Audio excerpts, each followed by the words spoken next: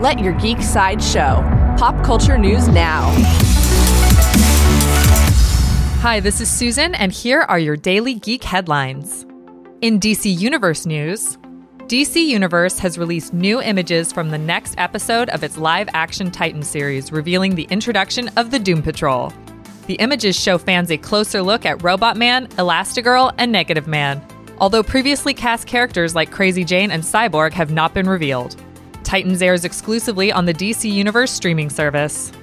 In Deadpool news, writers Rhett Reese and Paul Wernick have revealed that the PG-13 release of Deadpool 2 will have new scenes that were not in the R-rated premiere.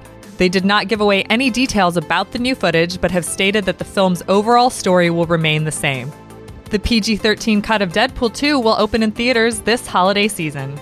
In DC television news, Fox has revealed that the final season of the Batman prequel series Gotham will premiere on January 3rd, 2019. The network also extended the episode count for the season, bringing Gotham Season 5 to a total of 12 episodes. Gotham Season 5 will feature a 10-year time jump and will finally show the rise of Batman and his villains in a more comics-accurate way.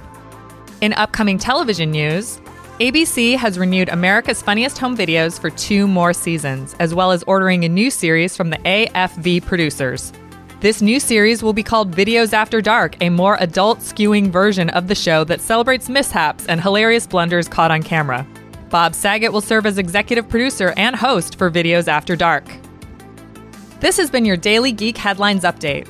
For even more ad-free pop culture news and content, visit GeekSideshow.com. Thank you for listening, and don't forget to let your geek side show.